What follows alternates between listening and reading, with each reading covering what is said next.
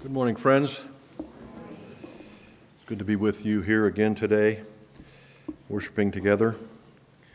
You'll need to keep your Bibles open to Psalm 119, as that's going to be the text that we look at today. One of the comforting things about old friends is that they're always there.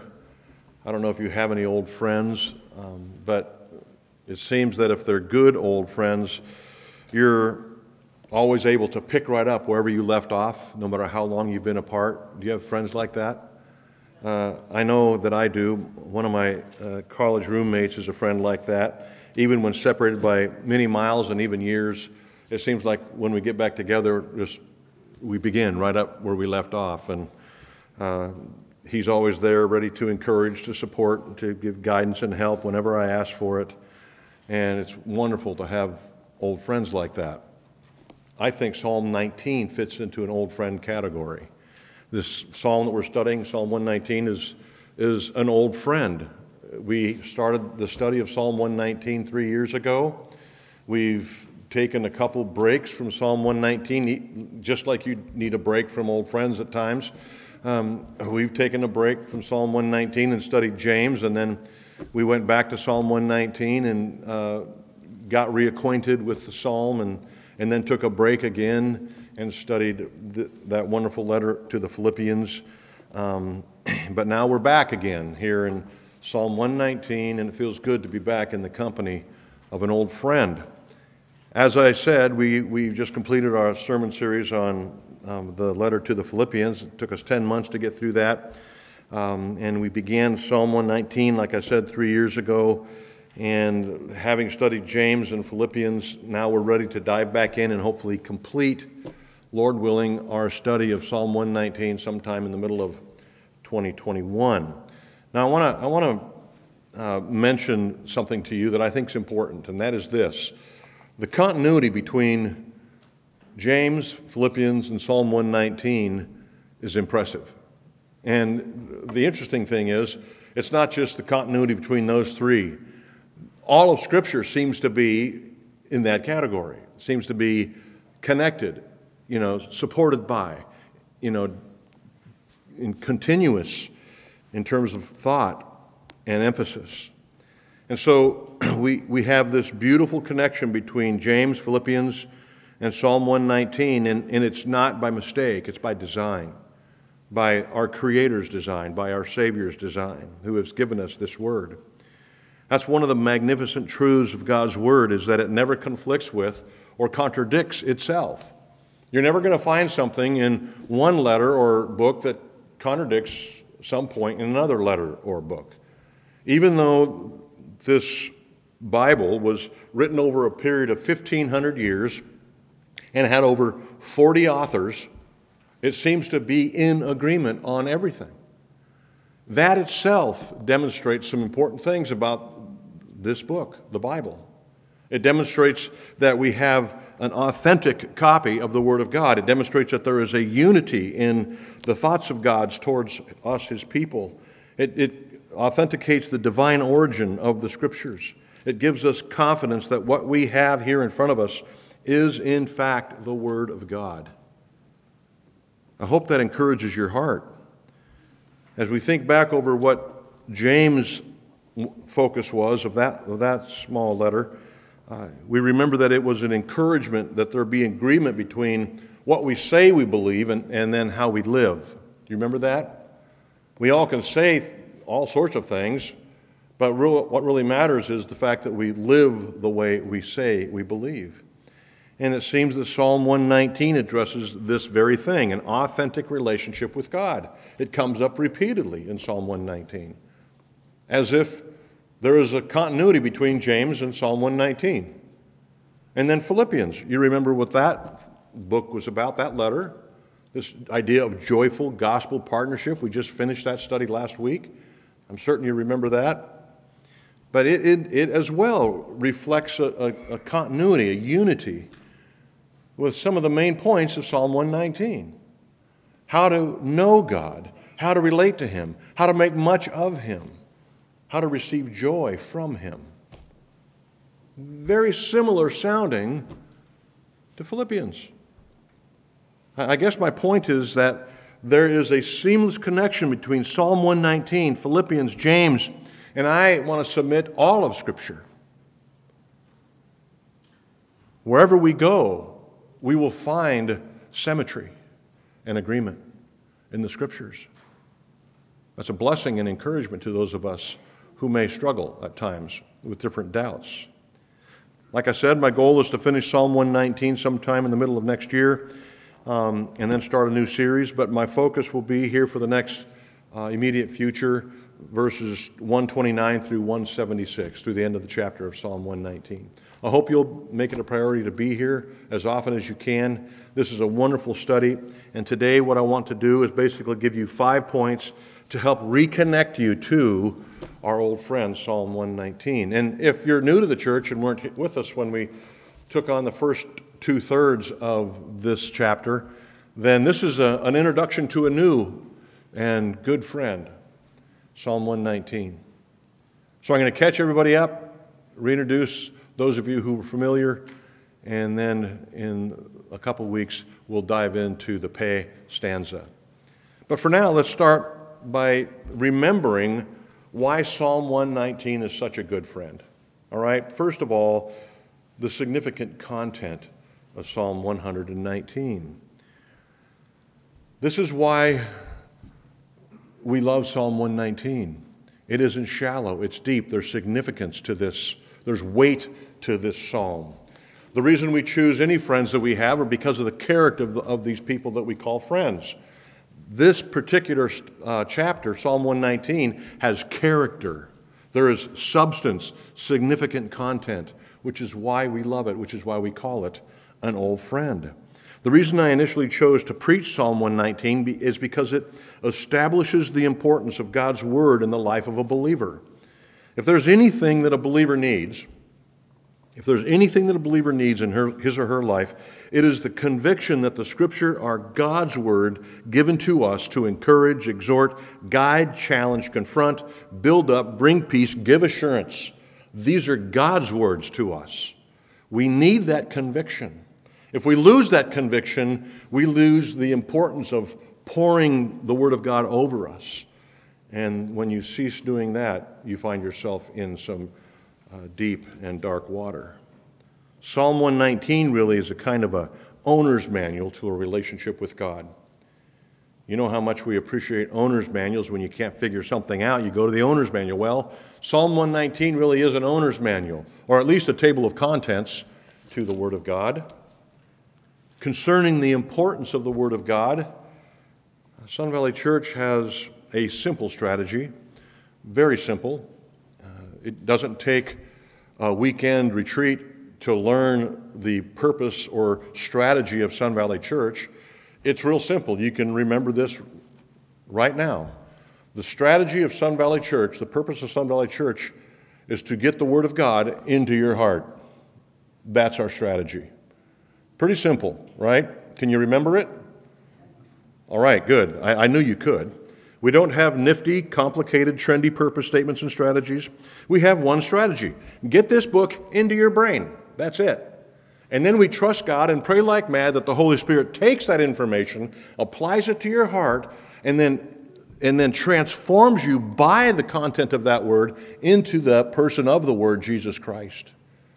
The Word of God will transform you into the image of the author of this book. So if you want to grow spiritually, you must be saturated with the Word of God. If you haven't been able to recognize spiritual growth in your life, you might want to step back and ask yourself, how saturated have you been with the Word of God? Or not been? If you want to become like Jesus, don't you think it might be a good idea to submerge yourself in the words of Jesus? If you want to have a strong faith, you must have an intimate knowledge of the words of our faith found in Scripture. This extraordinary chapter in Psalm 119 here is an impressive argument for the importance of the Word of God in our lives on a daily basis. It lays out succinctly, logically, powerfully the necessity of regular saturation in the life of a believer with the Word of God. So if you want to discover why the Word of God is so important, read Psalm 119. It explains it clearly, as I just said. The next thing I think that you ought to hear in reconnecting with your old friends, Psalm 119, is the symmetric beauty of Psalm 119. Those of you who have been here, I'm sure you remember these things. The symmetric beauty is one of the most attractive things about Psalm 119. For those of you who have yet to study this psalm with us, listen to these things. It is, if nothing else, impressive. Look at the synonyms. All but 4 verses out of the 176 contained in Psalm 119, all but 4 speak directly about the Word of God. The Word of God is referenced in all 172 out of the 176. The Word of God uses, or the author uses 8 synonyms about the Word of God, or helps you understand what is significant or nuanced about the Word of God by using these 8 synonyms. Let me give them to you. The law of God is used 25 times. 25 times. The Word of God is used 24 times. The ordinances and judgments of God is used 23 times. The testimonies, these are all synonyms, mind you. The testimonies of God is used 23 times. The commandments, 22. Decrees or statutes are used 21 times. Precepts of God, 21 times. Promises of God, 19 times. Way or path of God, 6 times. Each synonym is nuanced to highlight a different facet of God's Word. So if I were to tell you, the commandment of God says such and such, you would think of the Word of God in those terms. But if I were to say, the promises of God say such and such, you would think about the Word of God differently, wouldn't you? And so the author of Psalm 119 uses all these synonyms to turn the diamond, if you will, so that you can see a different facet of the Word of God, a different nuance of the Word of God. This is the synonyms. Now let's look at the structure. Talk about symmetry, impressive symmetry. The structure of this psalm is mind-boggling. Psalm 119 is an acrostic psalm, which means that each of the 22 stanzas in this psalm correspond to the 22 characters of the Hebrew alphabet, starting with Aleph and ending with Taw. Do you remember hearing Tyler read the title of each stanza? If you go back, he said, Aleph, blessed are those who are blameless. Next stanza, Bet, can a young man keep his way? Gimel, deal bounty. Each stanza is titled by the letter of the Hebrew alphabet, 22 of them. It's an acrostic psalm. If you were going to be memorizing Psalm 119 in the Hebrew language in which it was written, and you were able to speak and understand Hebrew, that would simplify the memorization process, wouldn't it? It gets better. Listen to this. Each verse in each stanza begins with the Hebrew letter that stanza is titled with. So every sentence in the first stanza, the first 8 verses, the Aleph stanza, every sentence in that stanza begins with Aleph. Further help if you're going to memorize this great chapter. And then the second stanza, every sentence begins with Beth, and then Gimel, and then Daleth, subsequently through the entire 22 stanzas. So if you can remember your alphabet, you'll have a good chance of remembering this psalm. And it goes further. I hope your copy is open. Turn to the 9th verse, for example. Each verse in every stanza that begins with the Hebrew letter named after that stanza is helpful. It gets better, like I said. The sequence of these 8 verses, remember, each stanza has 8 verses. The sequence of these 8 verses also provides a memory aid. Most verses in each stanza corresponds to the content of every other verse in that stanza order. So, verse 9, how can a young man keep his way pure? By guarding it according to your word, is related in some way or another to the content of the first sentence of every single stanza. So if you can't remember how the first sentence of, let's say, stanza wa, verse starts in verse 41, you can't remember how it begins. Well, you know it begins with a wa, and the content of that verse is similar to the He, the Gimel, the Daleth stanzas. It gives you hints as to what this whole stanza or this verse is about.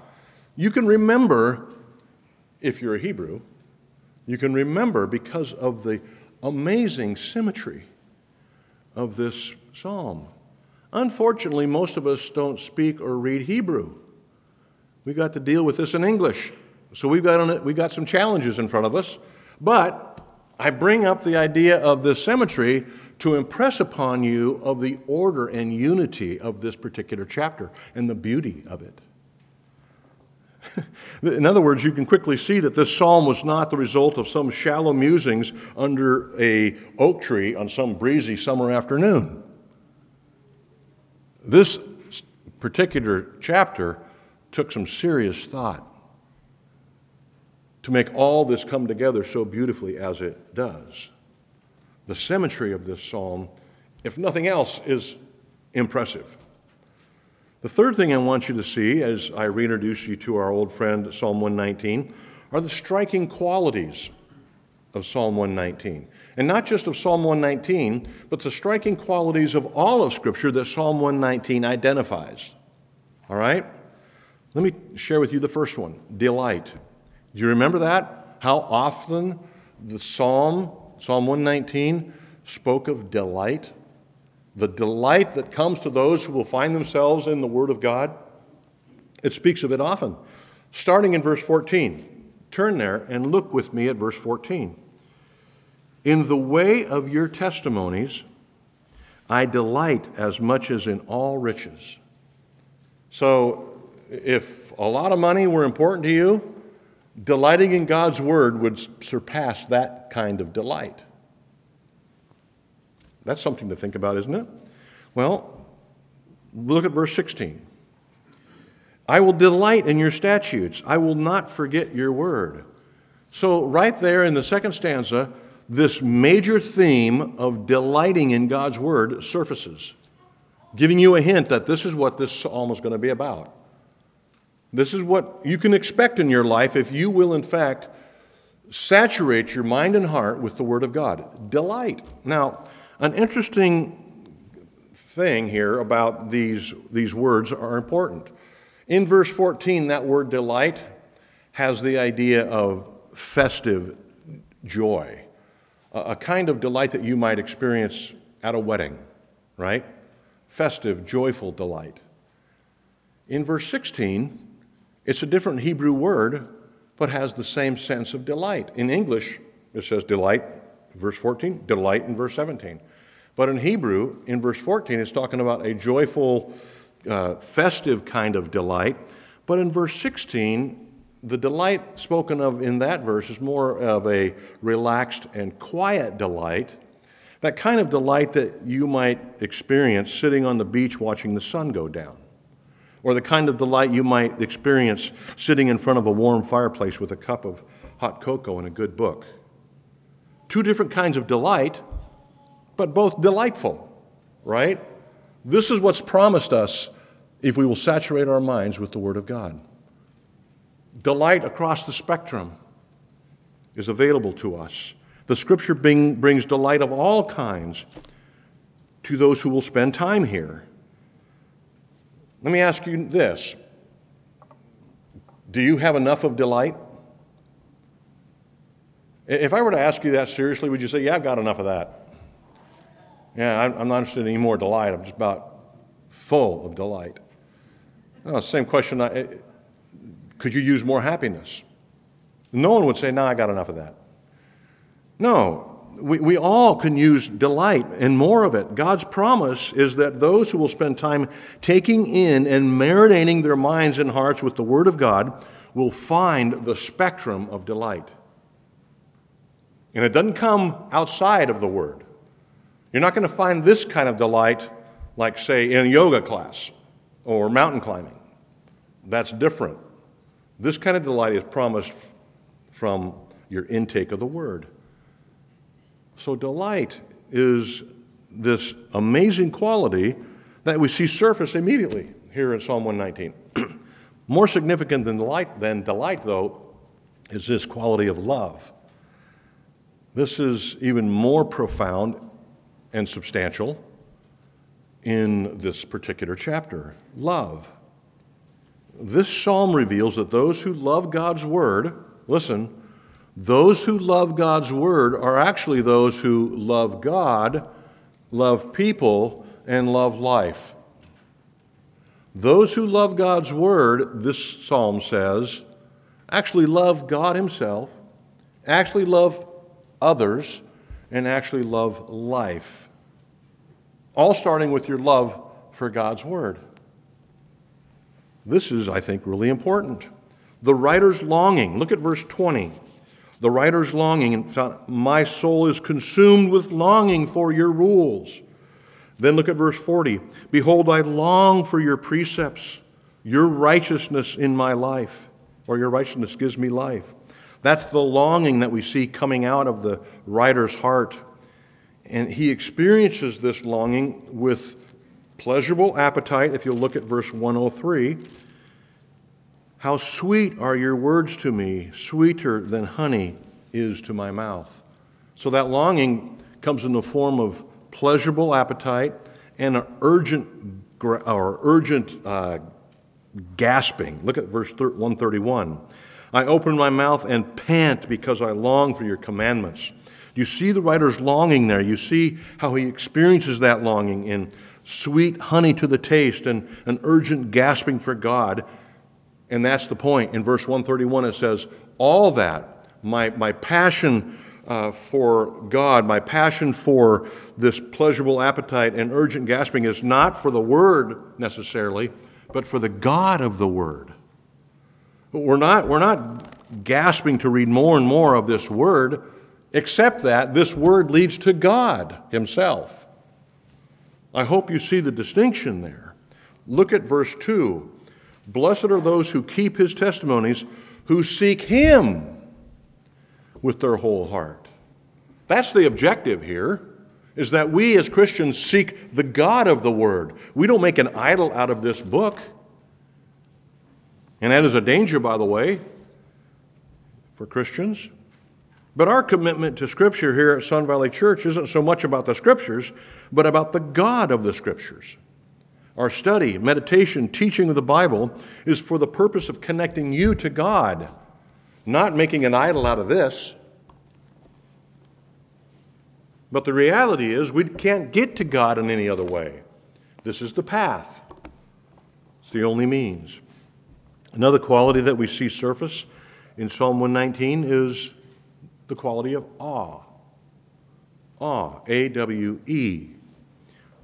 Verse 161 says this, princes persecute me without cause, but my heart stands in awe of your words. Princes may persecute me without cause. People in authority may persecute you for no reason whatsoever. But in the midst of all that, the author says, my heart stands in awe of you. The greatness of God supersedes all the negative noise that we encounter on a daily basis. In the world where everything has become mundane, it seems, everything has become gray, it seems, we need some awe sprinkled in to keep us from going insane from boredom. We need our spirits stirred with something profound, something inviting, something real. And we're told from the author of Psalm 119 that comes from knowing God, from reading of Him and His Word. You know that the Bible tells us that the voice of God created the universe, right? From the sound of His voice, the creation happened. Let there be light. And what happened? Light. All right? This is what God can do with his voice. He controls the orbits of planets and stars with his voice. He shatters the trees of Lebanon. He makes the earth quake. He commands the wind and the rain, controls the weather patterns with his voice. Jesus, that's why he could get up in the boat and say to the raging wind and crashing waves, "Peace, be still." And it was quiet. Why? Because God controls stuff like that with his voice. And when Jesus said to Lazarus, "Come forth," what happened? Lazarus came forth. Lazarus didn't have a choice. Come forth. When Jesus says to your soul, "Come to me," what do? You come, right? You come. The voice of God controls these things. And what do we have here in the Scriptures? But the written copy of God's voice. Now, let me share one other thing that I think is important. It says that the voice of God establishes kings and presidents. Do you think that matters to us on November 3rd? The voice of God controls who is going to win on Tuesday, November 3rd. That doesn't mean you shouldn't vote, doesn't mean you shouldn't pray. You should do both very seriously and fervently. But ultimately, God will put his man in that position to accomplish his purpose and to bring you and me joy. And so we can rejoice honestly no matter who wins on Tuesday, the 3rd. Because God establishes kings and presidents with his voice. That is comforting to me. I don't know about you, but it's comforting to me. I'm going to vote, and I've been praying about it for a long time, not about who to vote for, but praying about the outcome. And I hope a certain person wins, but I am okay no matter who wins, because God is the one who establishes presidents and kings. So, friends, is there any doubt why the voice of God brings delight, love, and awe to us? We have a great and powerful God, don't we? And we find his words written here for us to take in, accessible to us. Imagine not having these things. Imagine being someplace, owning some language where a copy of this is not available. Would that affect you? Oh my. This psalm speaks often of the commandments of God, referring as a synonym to the Word of God.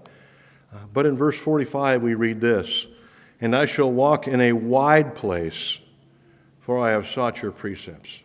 A lot of times when we hear the word commandment, right, or precepts, or things like that, it brings on a negative connotation, kind of a restrictive feeling. God's commandment is this. And we go, ooh, oh, all right. We feel kind of a sense of restriction, kind of a narrow place to be. But verse 45 says, the precepts of God, the commandments of God, put me in a wide place. This is amazing. This is amazing.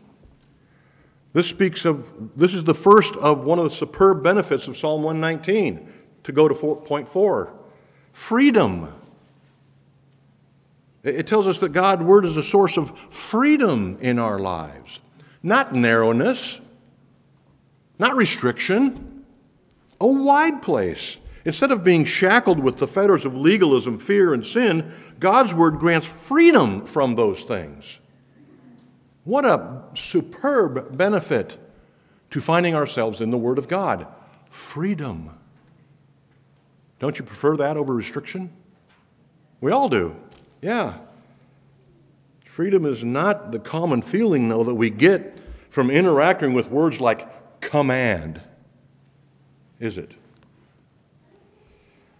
But this psalm speaks of freedom with the Word of God. This gives latitude for us as we walk with Christ, in contrast to what many think that the Christian life is all about. But we walk in the sphere of freedom. Our freedom is found within God's precepts, not escape from them. So many say that the Christian life is about do's and don'ts, and you got to do this and not do that. You got to stay in this little box or else. Right? You've heard that? Well, but here we read, verse 45 at least, that there's a wide place to walk, a lot of latitude. I've tried to explain it like this. We are like a train running on the tracks of God's Word, all right? The train has complete freedom to go as fast or slow, to go on any track that it finds, as long as it stays on the track. The minute the train leaves the track and tries to go cross-country, it gets into trouble, right? It's never good to see a train off its tracks. In the Christian life, it's very similar. We have freedom to travel fast or slow as we want, left or right, as long as we're on the tracks, as long as we don't get off the tracks. We're fine. We're free. Is a train free to run? Yes, it's free, but not off the tracks. See, many skeptics suggest that we Christians are under a weight of restriction in the Christian life. This restriction and rules steal joy and fun from life. But the genuine believer is the freest being on the planet, Psalm 119 says. And there's two aspects to this freedom. In case this is a little bit unclear to you still, how is it that you can be free if you have to stay on the tracks? Wouldn't it be more fun to go cross country if you were a train? Well, you might try it and see how fun it is. But let me try to explain to you how we have freedom. There's two aspects of this freedom that I want you to see from Psalm 119. The first is found in verse 133. Look at it with me. Verse 133 says, "Keep steady my steps according to your promise, and let no iniquity get dominion over me." What comes to mind when you hear that something can get dominion over you? Freedom or restriction? What brings this restriction? Sin is what brings restriction. Not God's commands, not God's laws, not his promises. Sin is what brings the restriction. This was Paul's argument in Romans 6 rather. It's the thing that makes you a slave is having to sin. Freedom comes from being in Christ. That's what the argument of Psalm 119 is. God's word breaks sin's dominion over us and aligns our lives with his word, with his precepts. That's the freedom spoken of here. Secondly, so that's the first way, the first aspect of freedom. Secondly, according to Psalm 119, God's word brings an encounter with a much greater source of wisdom than that comes to us naturally. Right? This is what God's word does. It brings divine wisdom into our thought process. Psalm 119, verse 32. "I will run in the way of your commandments when you enlarge my heart." It's not talking about the physical heart being enlarged. It's talking about the mind. When God broadens my perspective with his wisdom, I can run in your commandments. That doesn't sound restrictive at all, does it? No, there's a freedom there. And that freedom comes with divine wisdom to look at life through God's lenses. Our loving God, who has revealed himself to us in his word, makes our walk through this life on a wide place. You have a lot of latitude in Christ, Christian friend. Although that gate is narrow and the path is straight, it's a wide and free and wonderful path as we pursue Christ on our journey to our eternal home with him. In my Christian life, in my pilgrimage through this world, I want it to be one of freedom in Christ. I want to feel the delight, the love, the awe that this psalm describes will be available if I will just fill my mind and heart with his word. And so I do. So the first benefit of a few benefits that I'm going to share with you is freedom. The second benefit is light. How important is light to you when you get up at night to go to the bathroom? Have you ever stubbed your toe on your way to the bathroom? Have you ever gotten into trouble when you don't have a light, when you need one? Changing a tire in the dark? Looking for something out in the backyard like keys without a flashlight at night? Light is important to us. Probably one of the most memorable verses in Psalm 119, if not all of Scripture, is verse 105. Your word is a lamp to my feet and what? A light to my path. God's word is a lamp to my feet and a light to my path. In a dark world, we need light. In confusion, we need clarity. God's word provides it. God's word sheds light on our dark path, on our darkened understanding. With the word of God comes clarity. In Plato's cave, some of you have heard of this illustration, but in Plato's cave, Socrates describes a group of people who have been chained to the ground, facing a wall in the cave their entire lives. That's their reality. They're looking at a wall, chained to the ground. The only sense of reality is based on a fire that's behind them and things walking in front of the fire that cast a shadow on the wall in front of them. The only thing they know about dogs is that shadow when that dog walks by behind them, or that cat, or that person. That's a dog, that's a cat, that's a person. That's their whole perception of reality. How limited is that? I would say really limited. That shadow is all they know of what a dog is. But when they turn around and actually look at a dog, things change, right? This is what the Word of God does for us. Without the Word of God, we are chained to the ground, looking at a wall and perceiving things with very limited perspective. Human perspective, worldly perspective. And what we experience, what we perceive, is limited to what we see on that wall, shadows, until God's Word comes along. Divine perspective comes along. We begin to understand who we are. We understand who God is. We understand His holiness and our need and how to be saved and how to walk with Christ, what is important, what our priorities ought to be, what ought they not to be, all from this revelation of God into our lives. So He releases us from the chains. We can turn and see reality.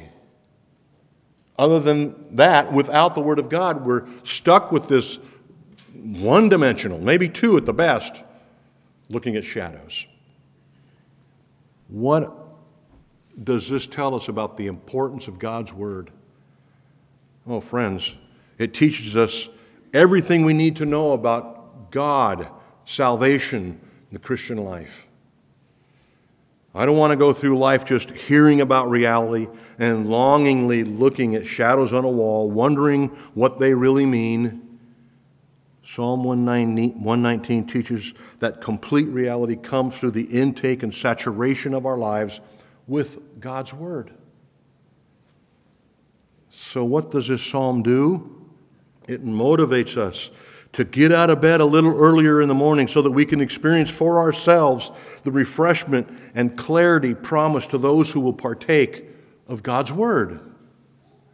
Instead of the first thing in your mind is ongoing shadows from the local newspaper or what's online, why not intake a little bit of divine perspective, which is true reality, to start the day? This is what's promised to those who will intake the Word. We were created, friends, to experience God in our access to Him, our access to reality, to what is important, is in His Word to us. Genesis to Revelation. Look at Psalm 119, verse 130. It says this: the unfolding of your words gives light. The unfolding of your words gives light. It imparts understanding to the simple. Verse 130 is why I'm in ministry. Verse 130 is why I study, it's why I preach. Is so I can unfold the meaning of God's word to you so that it makes sense, so that you can apply it, so that you can live by it, so that it'll affect your daily lives, so that you will know God, so that you'll love one another. The unfolding, expositing the Word of God gives light. It imparts understanding to the simple. I am in that category. I'm in the simple category. I don't know about you, but I need things unfolded for me a flap at a time. That is what the Word of God does. I want you to be filled with the words of Christ. I want you to know Jesus. The Apostle Paul told the Philippian believers that this was also his passion for ministry, his purpose in ministry. He says, I want you holding fast to the word of life, that is the word of God, the word of Christ, so that in the day of Christ I may be proud that I did not run in vain or labor in vain. Friends, that is my prayer, my constant prayer for you and for me as I minister to you at Sun Valley Church. I would not want to look forward to the day that I stand before Christ and have him explain, he asked me to explain why no one in your church understood the Scriptures. I do not want to have that conversation with Jesus, which is why we spend time in the Word, digging in as deep as we do, to the consternation of some of you, why we spend 5 years in Romans. For Pete's sake, I can read it in 15 minutes. Well, it's because the depths are unfathomable in these things. This is the mind of Christ that we hold in our hand.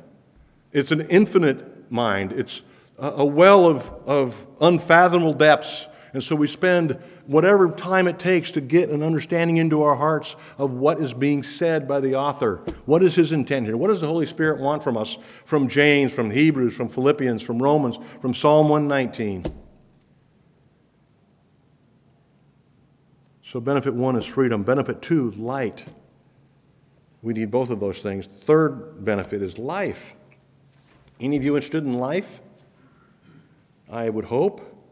How can God's Word grant life? Well, we know what the Scriptures say about our spiritual lives, right? It begins with what? The decree of God, the Word of Christ. Again, Lazarus comes forth. Lazarus comes forth. That's the Word of Christ. I think we understand that spiritual life comes through the Word of God. Faith comes by hearing, and hearing by what? The Word of Christ. The reason you come to faith is because you've heard the words of Christ. You've heard what Lazarus heard. Come forth. And so you come. Do you remember what Peter said to Jesus after the multitudes left because they got offended at what Jesus was preaching? He turns to the 12 remaining and says, are you going to leave also? Do you remember Peter's awesome response? Where are we going to go? Only you have the what? Words of eternal life.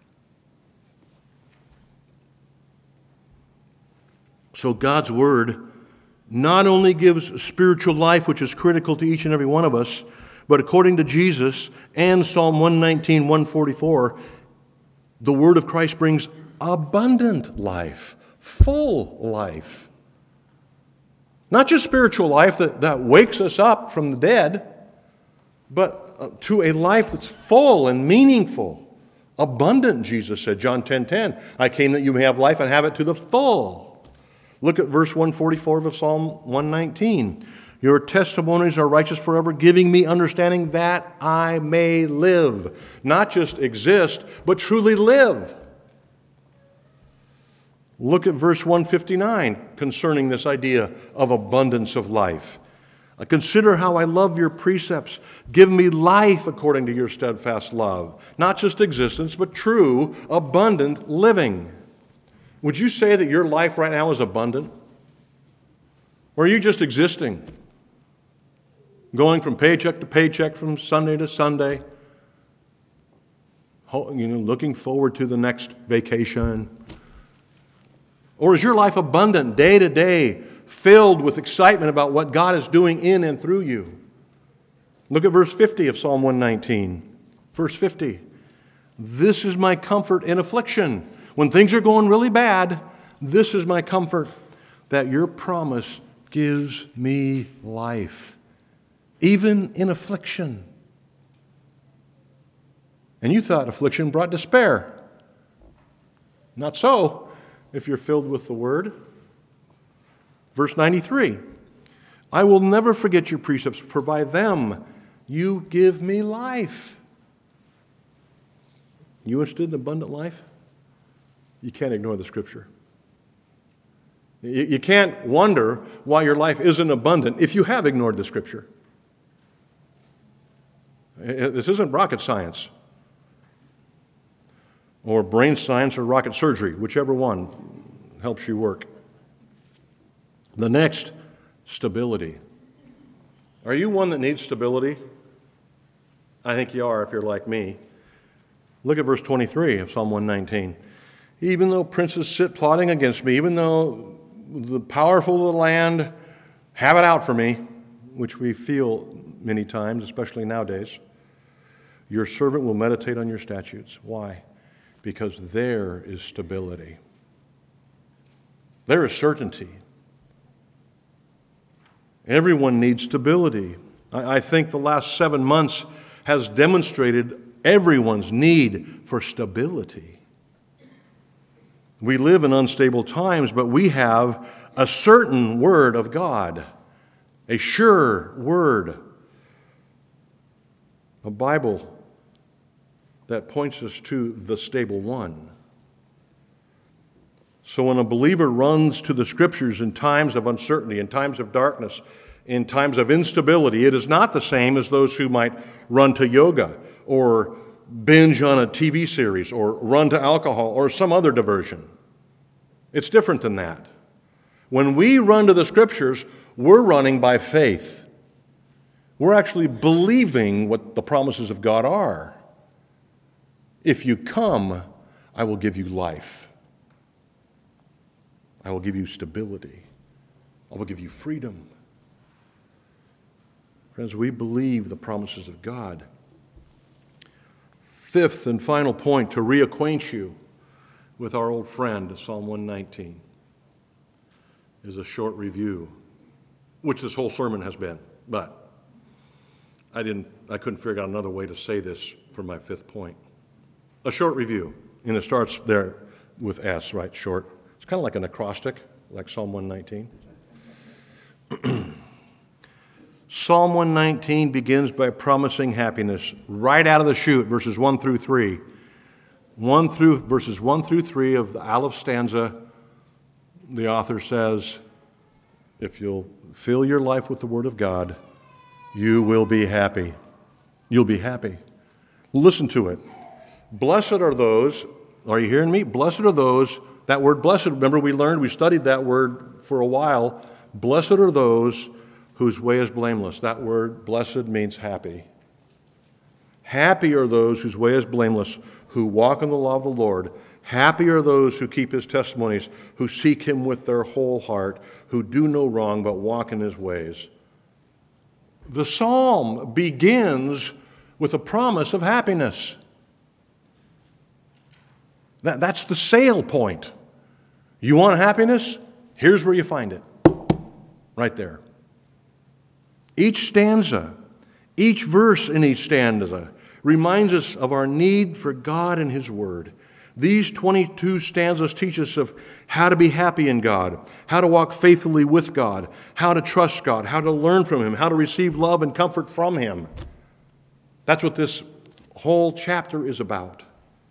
So my goal in preaching this psalm to you is that you will believe these promises and embrace the truth that we find here, that we must be saturated in the Word if we expect to grow in our faith and walk faithfully with our Savior. Christ has revealed Himself on these pages. How do we know that? Jesus said so. Have you read John 5:39 lately? How about Luke 24? Jesus said the Old Testament was written about him. We can find Jesus here. We can find our Savior here in all the life that he brings, all the joy and fulfillment he brings. The Apostle Paul evidently believed this. When he wrote his second letter to the church in Corinth, he says this in chapter 3, verse 18, "And we all with unveiled faces," that's all of you without masks on, "we all with unmasked faces, beholding the glory of the Lord, are being transformed into the same image." Here's what he's saying.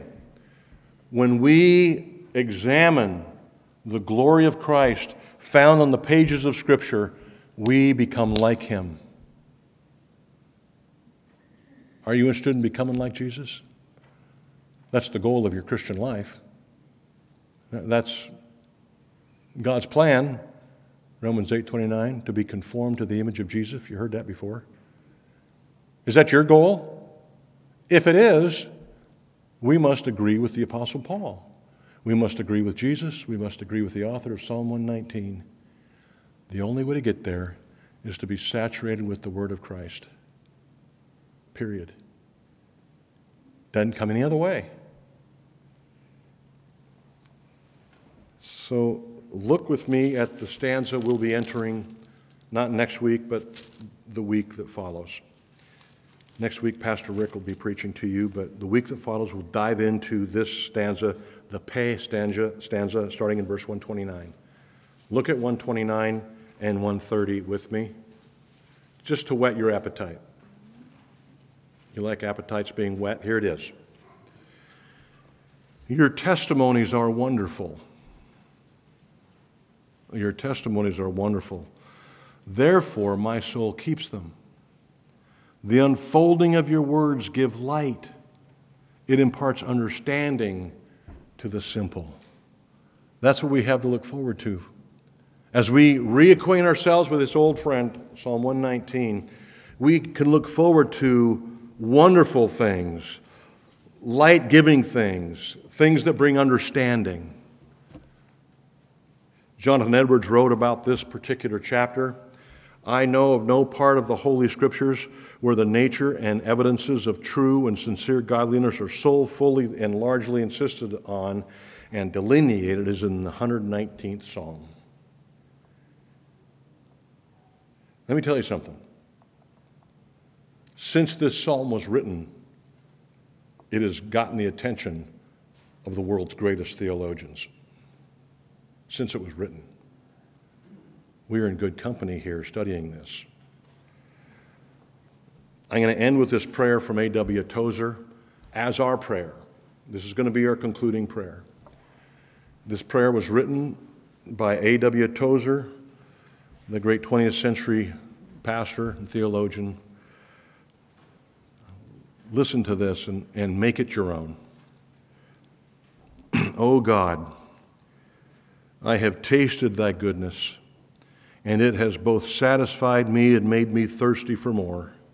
I am painfully conscious of my need for further grace. I am ashamed of my lack of desire. O God, the triune God, I want to want thee. I long to be filled with longing.